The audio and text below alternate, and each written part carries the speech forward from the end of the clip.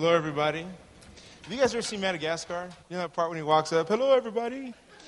Just made me think about that, sorry. Anyhow, I am the volunteer director of missions. You know we have both paid staff and volunteer staff. And my name's Aaron Wells. And here at Antioch, we have a volunteer staff. And in the way of missions, I guess, up until this point, we've done some things. You know, we've gone to Uganda a couple of times. You've seen some of the pictures from that. We've done some cool stuff, but really there hasn't been any kind of, I guess, not necessarily not a direction, but there hasn't been that kind of communication between the church and what's going on.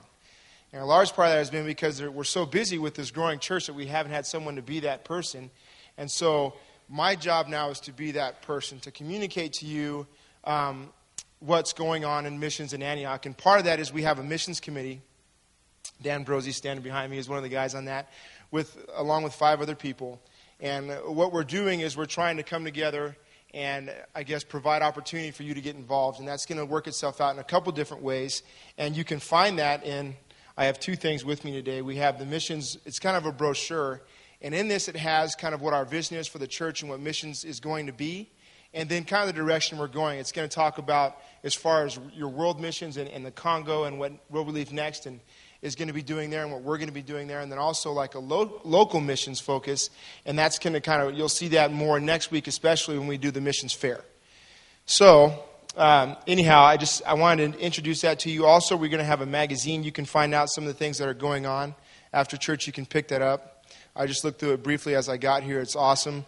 And you guys are just extremely blessed. I've never been to a church, and not necessarily that this church is like more special than any, but I think as far as information, you have more than enough to make a decision to be involved outside just your house. And whether that's going to be just sharing the gospel with someone who works with you, whether that's getting involved in the local missions that are available here now, or whether that's eventually going overseas and doing it somewhere else, if you want to answer that call that Jesus has placed on your life to do more than just be a Christian, it's available to you now. And what we're doing to kind of kickstart that and get people excited about is we're having a 2-week-long missions focus. And this first week is going to be talking about World Relief Next and some other things. There's 2 speakers we're having today, and Dan's going to kind of introduce them. So I'm going to pass the mic off to Dan. Thanks. It's really exciting to launch these 2 weeks. And I don't know if you guys have ever crossed the Deschutes River on rocks. Sometimes you've got a rock out there, and you jump from the shore, and you make it. And then you see, and you're looking ahead, and there's another rock. And I feel like we're in that middle rock. And as I look back, I think, wow, we've crossed some turbulent waters, and yet we've got to cross another turbulent water to get to that rock. But I just feel like we've done so much in the last year as we've talked about missions and explored and strategized. But we need to share with you these waters that we've come through, and we need to look ahead together as a church where we're going and cross these waters together. So we've been planning ahead as a missions team here at Antioch for these 2 weeks where we're really communicating to you about where we've come and where we're going. We're crossing this river together.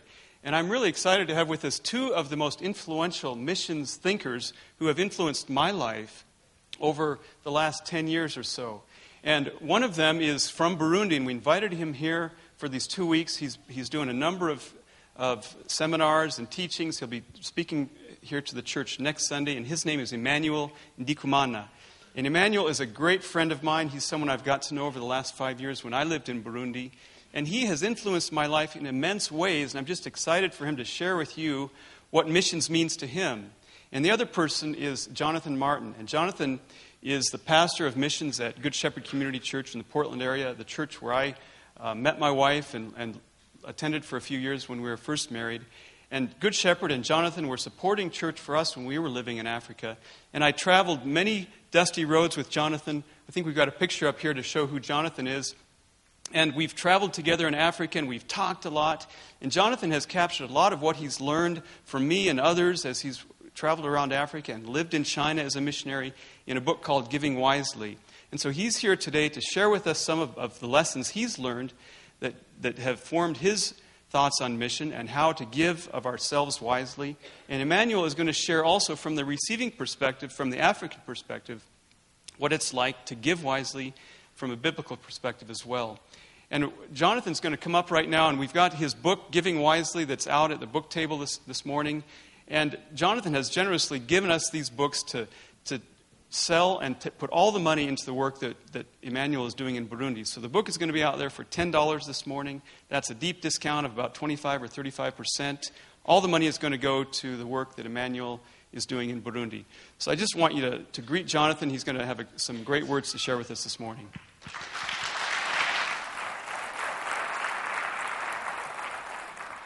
It is really fun to be here. And it's been fun to run around the world with this guy, and really fun to get to know you, Emmanuel, who's going to be up here. He has the important things to say. I just sort of get to come before him in some way. The forerunner, John the Baptist. There's Jesus right there. I'm not going to make a case for doing missions. Because if you've come to know Jesus, and he's radically revolutionized your life, which is what Jesus is in the business of doing, and if you have a house and a roof over your head and you have enough food to eat, and you know the Savior, then you will be compelled to act. It's just that simple. It's not rocket science.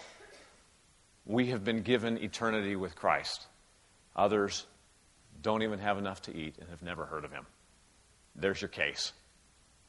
I rest it. But what I'm going to do is talk a little bit about, now that we know we have to do missions, what do we do? How do we do it?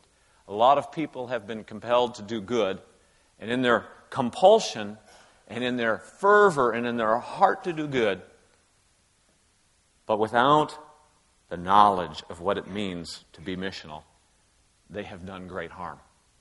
And it shouldn't be that way. It really is sad. And you're going, well, explain to me. So the best way to do that is just a little story. There are two men, very generous men. And they're walking down the same road. One on the right side of the road, one on the left side. And they come to the same bridge crossing the same river. And the man on the left looks down, and along the banks of the river, there's a man just flailing in the water, grabbing into the water, and jumping into the water. And this man, not understanding what's going on, walks on down and starts to engage and ask him some questions. What are you doing? And the man turns around and says, my family is hungry, and I'm desperately trying to catch some fish. Well, this generous man, just like he's compelled to do, says, well, here, I have money. And he pulls out a $20 bill and gives it to the poor man. Well, that poor man's eyes lit up. And he actually took, for me, really, and he hugs the man, and he kisses the man and says, thank you. And he runs home to his family. And actually, he runs to the market first and buys a spread like his family has never seen before, and takes the food home, and they have a wonderful time as a family, banqueting and feasting off of this generous gift of this man. Now, the man on the right side looks down the right side of the bridge, and he sees an identical scene to what the guy on the left saw. A guy flailing in the water, and he goes down just like the guy on the left side, and he says to him, what are you doing? And it's the same story. And this man thinks. He goes, stay here. I'll be right back. And he goes back into town, and he shows back up a few minutes later, comes down the bank with you'll appreciate this, you who love the Deschutes, a fly fishing pole. And there he sits on the bank and teaches this man how to fish. And soon the man gets it, and soon this man has a pile of fish to take home.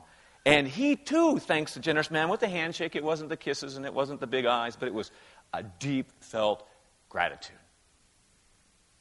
That was day one. Day two, same two men walking down the same road. Guy on the left looks down.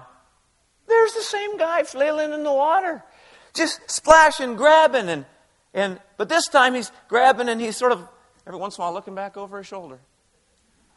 And sure enough, he looks back and he sees the same man on the top, and he meets him halfway up. The man comes halfway down, he meets him halfway up. Another $20, another bunch of kisses. Not quite as many kisses this time, but thanks. He runs to the market, buys his family some great food.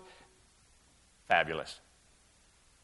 Guy on the right, same bridge, looks down, and there he sees a man fishing with a small pile of fish. He goes on down and sits there and joins him and starts talking and gives him a few fishing pointers. And as he's teaching him, he's finding he's learning how to fish even better himself. And they sit there and they fellowship and they have a great time together. And again, the man thanks him, shakes his hand, and they part ways. Day 3, same 2 men, same road. As he's walking down, there's the man. He's not flailing in the water anymore.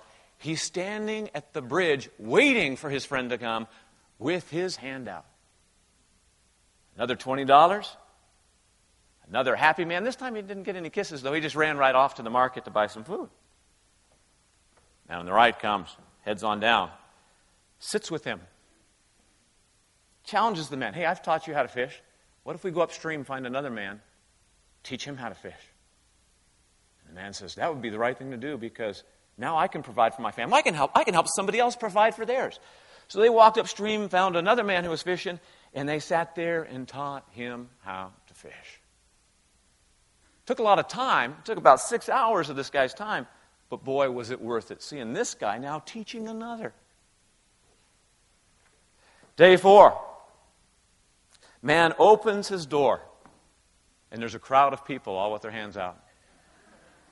Suddenly, for the first time in this man's life, he no longer felt very generous at all. On the other hand, this guy comes, and the guy's not there. He has to look for him, and he finds him upstream teaching 2 more people how to fish. But seeing they had a lack of fishing poles, he greeted his friends, went back into town to teach people how to make fishing poles and how to tie flies. And never before in his life had he felt so generous. See, we as the church in the United States, unfortunately, in our passion to do good, and in our generous hearts, and in our overflowing of emotion, are the man on the left side of the creek. And we train people in ways that eventually burn us out and make us discouraged. And we say, hey, I don't even want to try this anymore. When God all the time in His Word is calling us to be this man and to work this way. There was a very generous church on the border of Mexico. I don't know if you've ever been to San Diego. It's really interesting. You're driving through San Diego and you see these beautiful homes. And in the distance, if you look out there, you see something that just doesn't look right. It just doesn't look right at all. Something is different out there on that hill. What is that? And then you realize it's Mexico. It's Tijuana. And from 10 miles away, you can see the difference. And when you live down there in that, your heart goes out and you want to make a difference, rightfully so, because we're called to.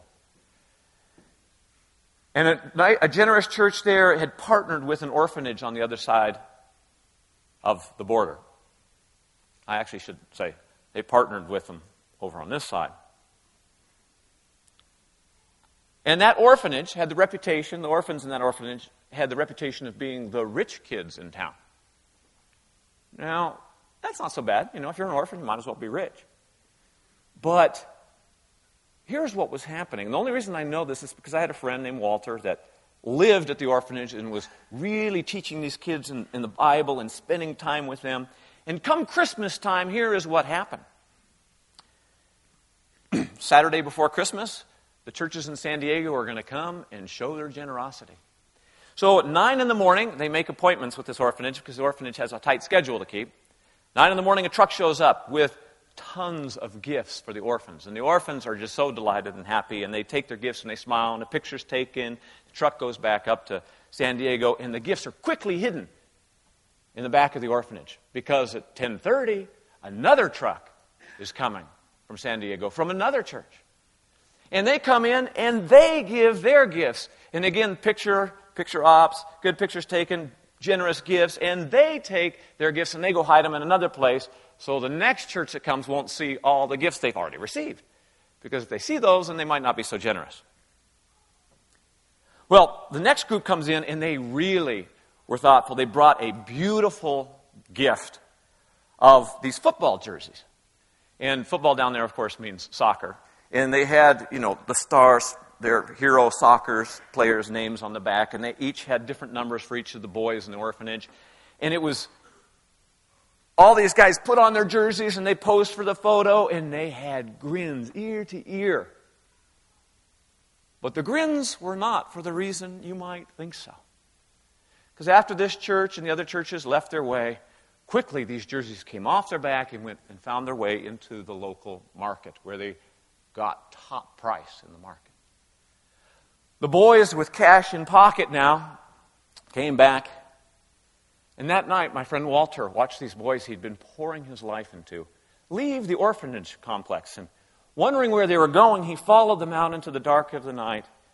And a pickup truck pulled up full of young prostitutes. And the money they had made in the market from these jerseys and these generous gifts were used to purchase prostitutes. And the smiles the church showed to the people, look at our generous gift on these boys' faces. And they showed at church that Sunday, and everybody said, didn't we do nice? Look at how happy these young boys are. Were not at all for the reason the people back home chose to believe. How does that happen? It's a true story. And it's not true just there, it's true all over the world, people. Because we engage in a kind of compassion that ultimately is not compassion at all. It's the outflowing of emotion on people who have less than us. And that is not what the Bible says is compassion. Compassion is the outflowing of my life into another person's life. We see slides, and this is the way we're trained to give. We are trained this way. We see slides of hungry kids, and we feel guilty. And do you know what? Sometimes rightfully so. In fact, for me, usually rightfully so. Because I have so much and they have so little. And in order to get rid of this guilt that all of a sudden was laid on me by the slides or by the television program, I get out my checkbook and I send it in. All the guilt is gone. I feel good. But did it do anybody good on the other side of the border? Did it do anybody good on the other side of the planet? If it's not in the context of pouring one's life into another, it cannot, will not do any good. Are you guys familiar with the Great Commission? Have you heard that term? What is the Great Commission? Someone shout out. What is it? Okay, good. The Great Commission. Okay, now think about it. Jesus' last words to his disciples. So on the scale of importance, someone's last words when they know they're leaving, knowing that this is the last time I'm getting with you, on the scale of importance of everything that Jesus said, and everything that Jesus said is important, where would these rank? Right at the top. And here's what he says. All authority, this is Matthew 28, and you guys should memorize this. As a church, this is a passage that you need to memorize. But watch what Jesus says to his disciples right before leaving them, but not leaving them. He says, all authority in heaven and on earth has been given to me. Therefore, go and make disciples of all nations. So there's the main command. What is it? Make disciples of all nations. And you go, okay, well, what does that mean? Here's what it means. Baptizing them in the name of the Father, the Son, and the Holy Spirit. Which in the New Testament context, that's the beginning of their journey of faith. In other words, get these people on the journey of faith. Baptizing them in the name of the Father, the Son, and the Holy Spirit. And number 2, watch this. Teaching them to observe, to do, to practice, to obey everything I have commanded you. Okay, how many of you have gotten down everything Jesus commanded you? Anybody? Raise your hand. Any liars out there? Okay. That is an impossible task to do it, let alone to teach My job is to teach everything Jesus commanded me. And what this command, that's relationship pouring, that's life pouring into life. And what this has been reduced to in America is writing a check. I got a note the other day that says I could reach, for 33 cents, I could share the gospel with somebody. But it wasn't me at all. It was somebody I sent it off to that could do it for me. Good deal? That's a great deal. But it lets me off the hook because I'm to be making disciples. He says, make disciples of all nations, teaching them to observe all I commanded you. What was this last command? To make disciples. So you're teaching them to do it too. So it's generation after generation after generation after generation. When it comes to reaching the poor, this is part of it. Did Jesus tell us to reach out to the poor? Yes. To reach out to the poor to what end? So that the poor will reach out to the poor who will reach out to the poor, that they will continue this work. The Apostle Paul said this to Timothy, whom Paul didn't just give Timothy some money, man. He spent hours and days traveling together, pouring his life into him. And he says this to Timothy. Timothy, the things I have taught you in the presence of many witnesses, I want you to teach reliable men who in turn will teach others. So when it comes to working with the poor, it's about pouring out our life. It's not just about money. Is it about money? Yeah, it comes into play. God tells us to be generous. Jesus talks about money an awful lot. But when it's divorced from our life, when it's divorced from our actions, when it's instead of actions, I'll go send you, but I ain't having nothing. You guys, Antioch Church, are being called to not only make a difference in your community right here by your lives pouring into the lives of others, but on the other side of the earth.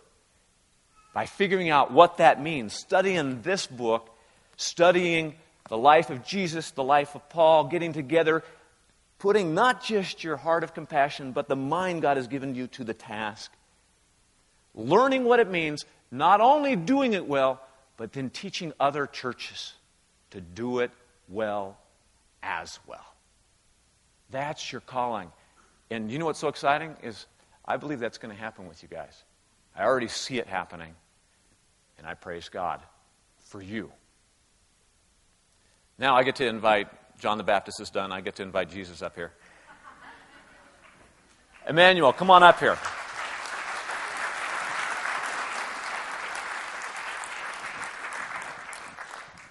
Emmanuel, I'll tell you, it has been such a joy to meet him. We have some folks from our church.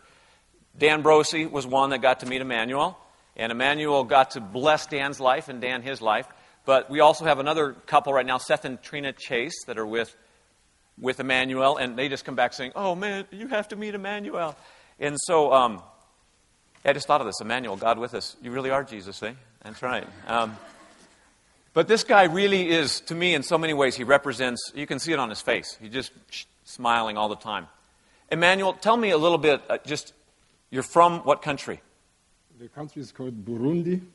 Okay, now you guys have heard of Burundi. Most churches in the nation have not. I think there's a slide or something up here that has Burundi. Now, where is Burundi on that map over there, Emmanuel? Can you show us?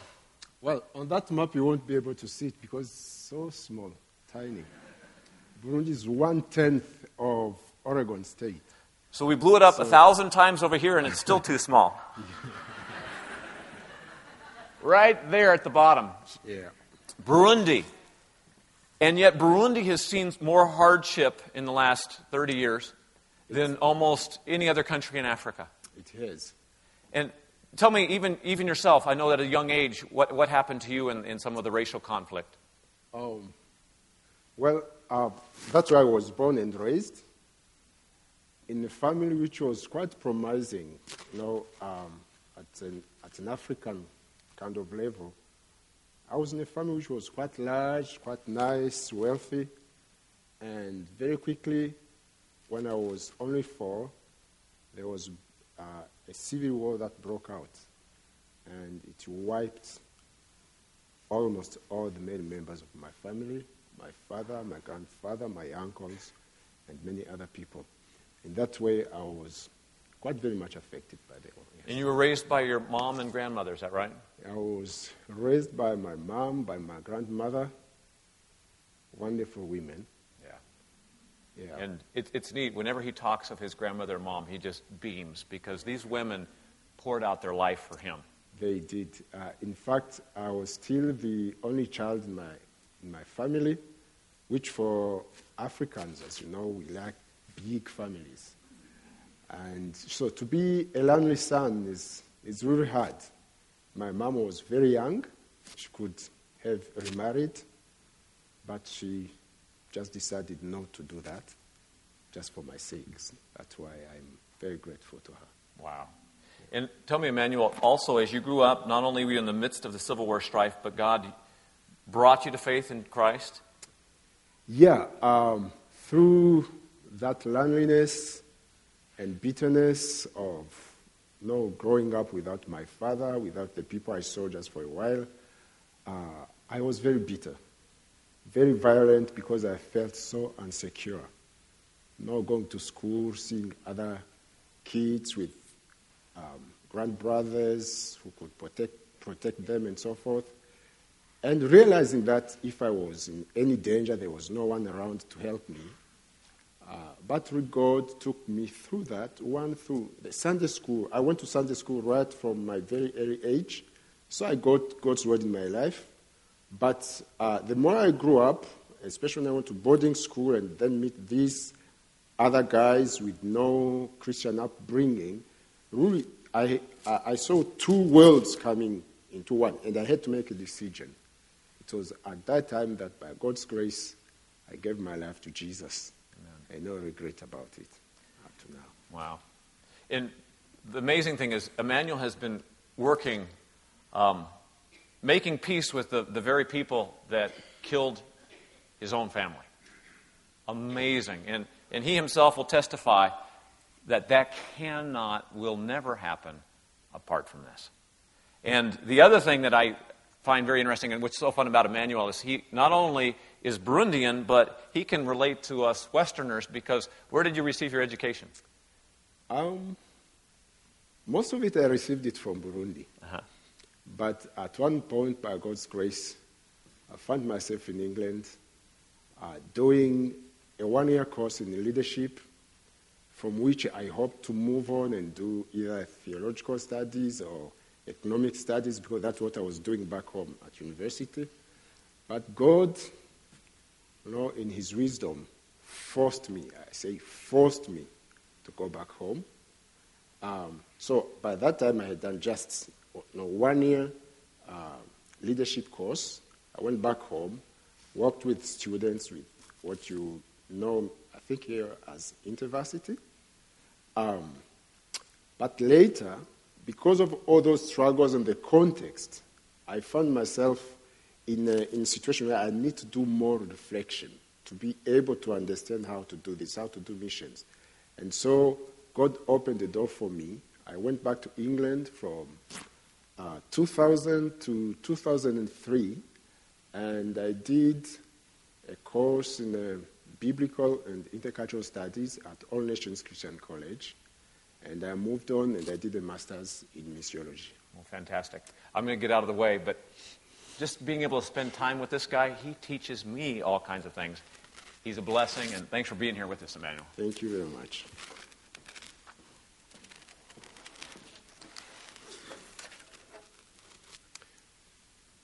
Well, it's a bit of a challenge for me to speak to you guys for many reasons. Having someone very fluent like Jonathan speaking in his native language, I wish I could talk to you in my native language, which is Kirundi, or at least in French, because I could do much better. Second, with all your technology, high-tech and everything, I just get out of place. I feel like little David now facing Goliath, and people trying to give him the king's armor to wear. He couldn't. So I have all these microphones and everything. Too hard for me. And I have to be controlled the way I go, how far. That's not good for an African. Anyway, I I'm really privileged to come here to the United States, see Dan, Brosie, and Tambri, where they go, who are their friends, because they are great friends of mine. But also, coming to this right point of how to give wisely is something very significant for me. So I want to take you to it from my own perspective as an African, from Romans chapter 8, 15 to 27. Once again, how do we do this in 15 minutes? That's an impossible task for an African. And I think those who invited me here made a mistake, or they put themselves in danger. Because once I start talking, there's no way I'm going to stop. And I don't care whether you invite me back or not. Because I was told you guys, you have watches. Yes, there's one there. But we Africans, we have time. So when I talk, I want you to hear me and to understand what I'm saying. I'm saying it in my fourth language. So it doesn't come as quickly as it should. It doesn't hit at the point. African thinking goes around. So they gave me 15 minutes. I gave me 15 more. Be warned, if I go beyond, I don't care. I hope you will keep up with me. So Romans 8, 15 to 27. It starts like this. For you did not receive a spirit that makes you a slave again to fear, but you received the spirit of sonship, and by him we cry, Abba, Father. The Spirit himself testifies with our spirit that we are God's children. Now, if we are children, then we are heirs. Dan told me that to say heirs and not heirs. Heirs of God and co-heirs with Christ, if indeed we share in his sufferings, in order that we may also share in his glory. We received the spirit of sonship. We are no longer in the fear of being slaves, but we received a spirit by which or through which we cry, Abba, Father. Our Father. Please, will you still love me if I tell you what I think? Promise. Because otherwise, frankly, I won't be able to talk to you. I listened to the worship. Most songs, I didn't know them. It was my first time to hear them, except the last one. Says, stand up and let us worship the Lord.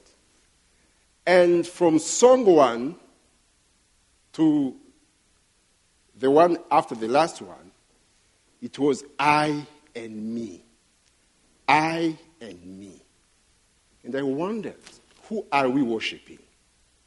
God or me? I struggled. Because worship is about God. It's not about me.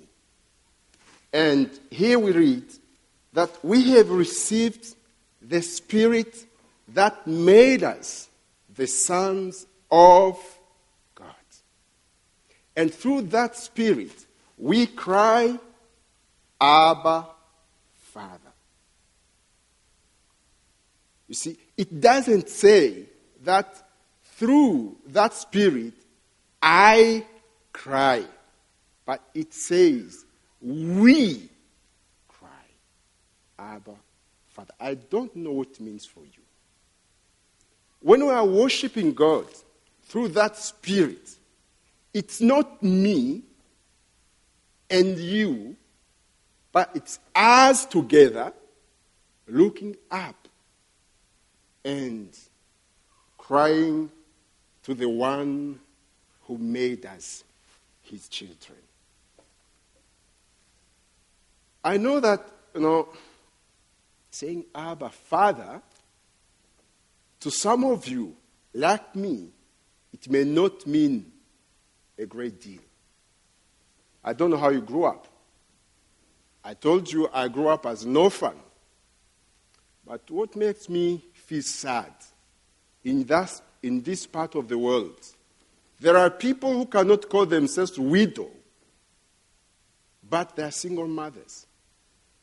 There are many boys, girls who grew up not as orphans, but who never experienced the love of their fathers. So in many ways, they are no different from me. But you see, through Jesus Christ and the Spirit of God that came to us, we are able to address God as our Father. Did you know that Christianity is the only religion in which God is addressed as Father? Did you know that? Think. Go around. Go in Islam. Go in any other religion. And they know that they are around. You know them.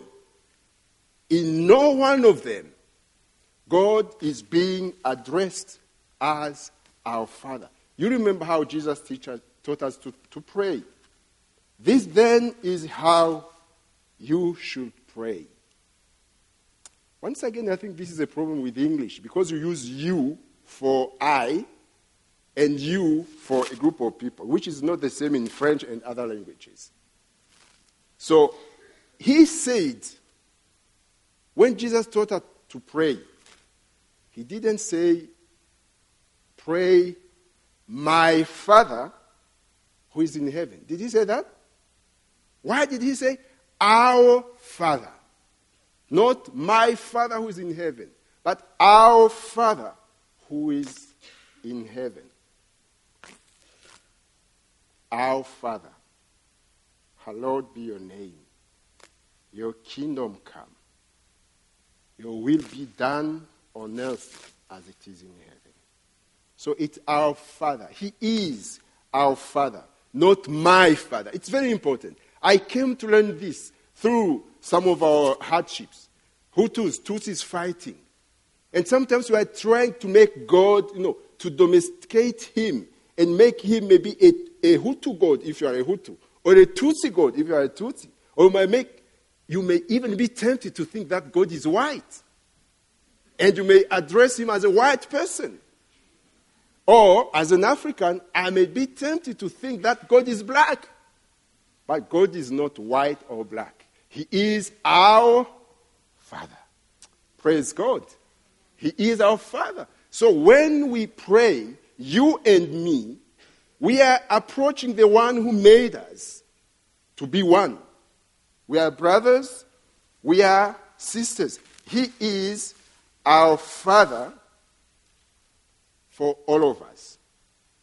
And because he made us his children, because we are his children, we are heirs of God and co-heirs with Christ. But on verse 17, it says, if indeed we share in his suffering. That's something I'm sure you don't like, and I don't like it too. Because we would like him to be our Father. We would like to be heirs of God, co-heirs with Christ, but without suffering. Unfortunately, that's not the way it goes. Because the way to God is the way through the cross. And the cross always precedes the crown. Jesus went to the cross before he was crowned. And another truth is that the shame and humiliation went before his exaltation. And the problem is that we want glory, we want to be exalted, but we do not want to suffer. That is not the Christian way. If that's what happened with Jesus, that's what will happen with us, whether we like it or not. If indeed we are sons and daughters to God.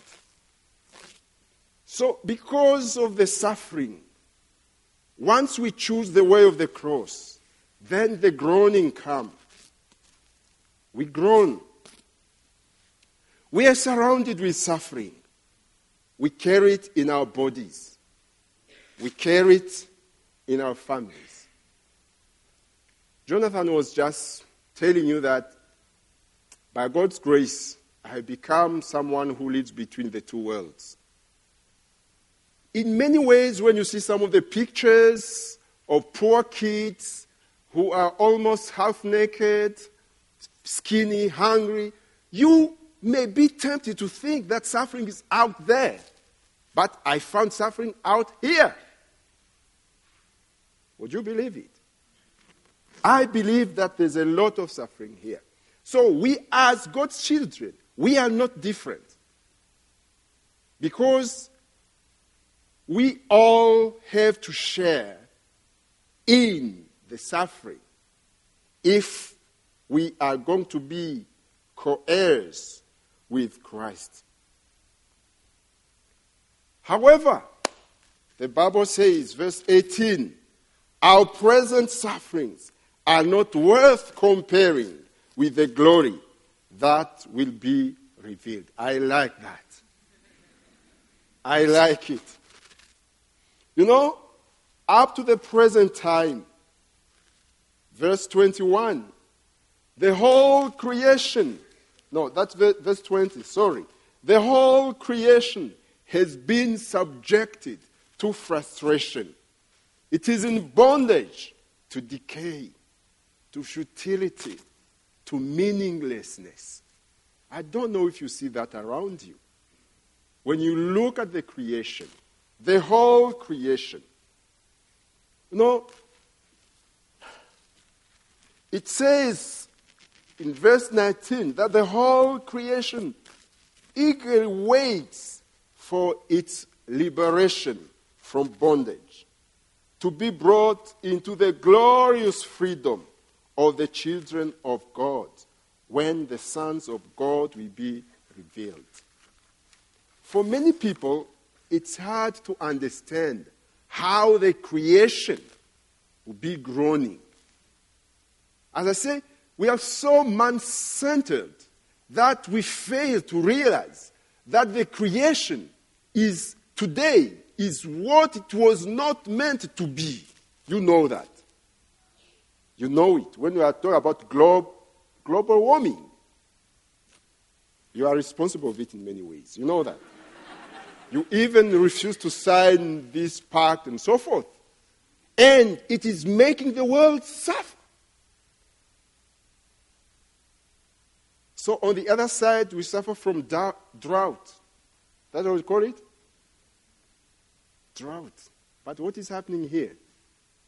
Floodings. And a lot of it. Many houses being destroyed. The creation is not what it was meant to be. And it cries. It is waiting for the revelation of the children of God. But it says that it has been groaning as in the pains of childbirth right up to the present time. Why the pain of childbirth? Because you see, there's groaning like a mother. Once again, this maybe doesn't mean very much for you because now you have come up with technology that helps mothers to give birth without suffering. Poor you that know the way it has to be. But it's not only the creation, but the Bible says that we too groan inwardly. Verse 23, as we wait eagerly for our adoption as sons, as we wait for our redemption, for the redemption of our bodies. We groan like the creation. But what I like here, it says, you can see that our groaning is not one of despair, but one of hope. That's why when the creation groans, it is as in pains of childbirth.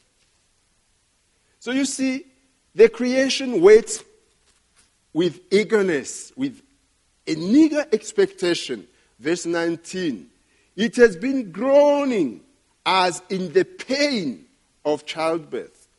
But we, also it says for us in verse 23, we have the first fruit of the Spirit. That's what we saw in verse 15. That actually, the Spirit of God, the Spirit of sonship, has made us be adopted as God's son. So we have the first fruit of the Spirit. In other words, we have already tested to what it is to be children of God. That's why when we worship Him, I want us to use more of we, of a community, than I, of a single person. And that makes us wait with eagerness for our redemption. You see, we are already sons of God. We are children of God. And yet, we still wait for our adoption. So, there is a tension between what is already there, what we have now, and what we expect, what is coming. We live now, but already with the taste of eternity. And it's that which makes us feel, yes, this is what it is, but there's something better there. God did not create us for this.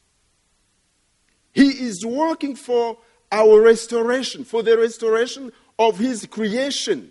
That's why it waits with eagerness. We are moving from here to what we will be when Jesus will be revealed once again. In fact, look at the Bible. Genesis 1 and 2. We have the story in the garden. And go to the end of the Bible. Revelation 21, 22. Our story, the creation story that begins in the garden, ends in the garden. So that's where we're going with God. So in that groaning, in that eagerness, sometimes we are speechless. We look at the suffering around us, the one we're experiencing, and we don't find the right words to express it. And praise God, because the Bible tells us that actually the Spirit of God groans with us. Because God's Spirit is able, is capable to understand the meaning of our groaning and to give it the shape, interpret it in the way that, goes in the right line with God's will. That's why we know that things can change. According to your time, I say 3 minutes, so be prepared for more.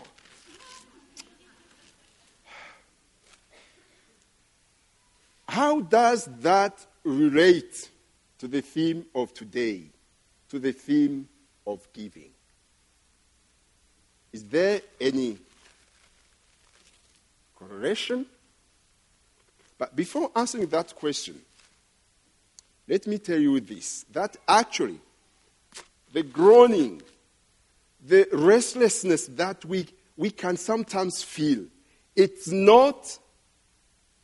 doesn't mean abnormality. For people who groan, for people who feel restless because of the way things are now, as opposed to what they should be, that's not a sign of abnormality. If anything, it's a sign of good health. The danger, what we should all fear, is churches, is Christians who don't groan, who have come to feel that calmness, that stillness that we are always looking. That's why I'm so afraid with some of our worship. which wants to bring us some peace and some comfort. That's not what we are about. So, brothers and sisters, know it. Groaning, restlessness, it's sign of good health for a church. We have to struggle. We have to think, what do we have to do? How can we do it? That's what Jonathan is trying to help us with. When he looks at the topic of giving, he's asking himself, how can we give in a proper way? But I would like to challenge our thinking and take it to another step. Why do we give? First of all, why do we give? Why do American people like to give? You are known over the world to be so generous. But let me ask you that question. Why do you give? Or why do you want to give? Is not some of our giving, it's not only you, even us. You will be surprised. When we come here, look at all the display of your wealth. We think that we are poor. But when I go back home, Dan can tell you, I'm rich. Many people will look at me, say, you see, wealth is very relative. Okay?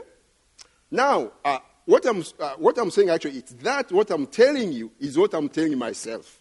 What I'm telling you is what I'm ready to tell people in our churches back home. So why do we give?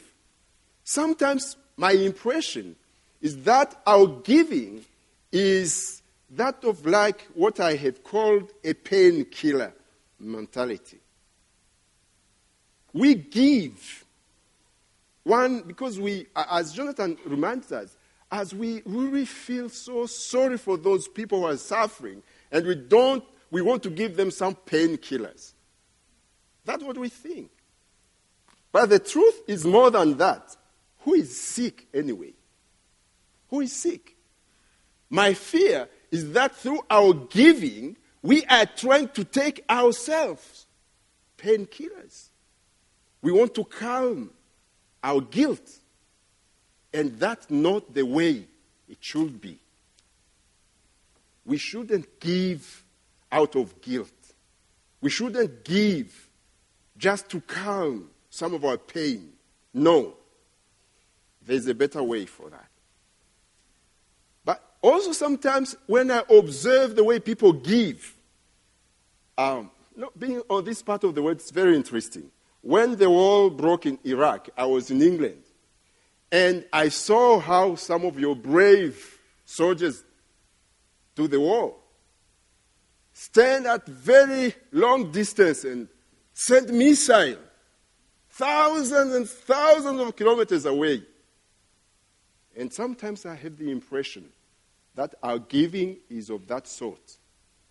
You are here, Antioch Church, Oregon, collect money. Thank you, by the way, for buying the books, Jonathan's book, because it will help us.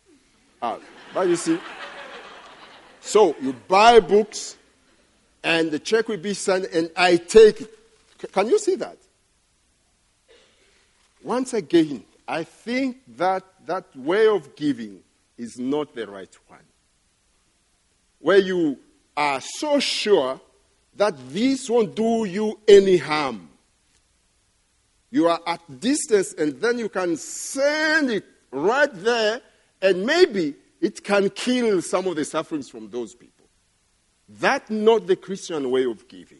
The Christian way, as I understand it from this passage I've been trying to share with you, it comes as an expression of a hopeful groaning. We give because we groan. We give because we want to see transformation. And we are part of it. When I'm suffering, you should suffer. When you suffer, I should suffer. Why? We are all the children in the same family. So there should be no distinction between you and us. It's not a matter of the wealth, of the wealthy giving to the poor. No, it is God's church coming together to do mission. And what is mission? It's God's church taking upon itself the challenge that Jesus has left us with. As the Father sent me, so I'm sending you. How did he send him? He took away his majesty, his glory. He put on humanity. He came, he suffered. And through his suffering, here we are praising God. And that should be the same even with us as we put our steps into his own. May God help us understand this. I want to close with this prayer that a friend of mine sent me once. And that gave me that good. It's not yet there. That's how you do it, isn't it? I should have remote control and do it and then it comes by itself. Is it there? Ah, yes. This is a Benedictine what? Prayer or benediction, a Franciscan. It was said by Francis. And look what it says. And I want this to be our prayer. Would you please mind standing up so that we pray together? If you don't mind. It's in your blessed language. It's in English. So it won't be any problem for you just repeating it as we pray. And I really want you to take it serious. It's dangerous though. You may not be willing to pray it, but you need it as a Christian. So let's pray. You open your mouth, we say it together, okay? May God bless you with discomfort at easy answers, half truth and sacrificial reflection, so that you may live deep. May God bless you.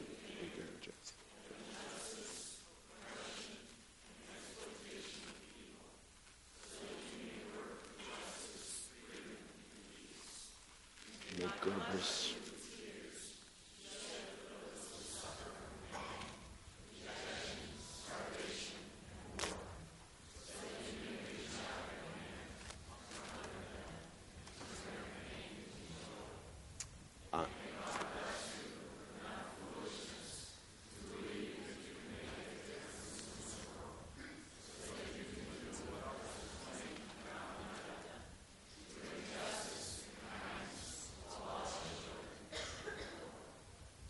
Amen.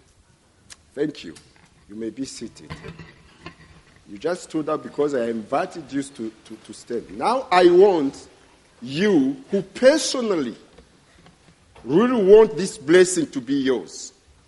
If you are ready, if you want God to bless you with discomfort at easy answers, you are the one I want you to stand. I'll pray with you.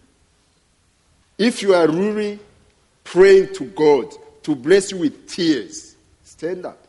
We pray together. If you are really willing to be blessed with foolishness, stand up so that we may pray. You are not required, all of you, to stand. It's only those who really want this blessing to be yours. Thank you. Let's pray. Father God, I thank you for this grace of standing before these great people. Lord, in their standing, they are making a commitment. They are telling you that they want you to bless them with this blessing.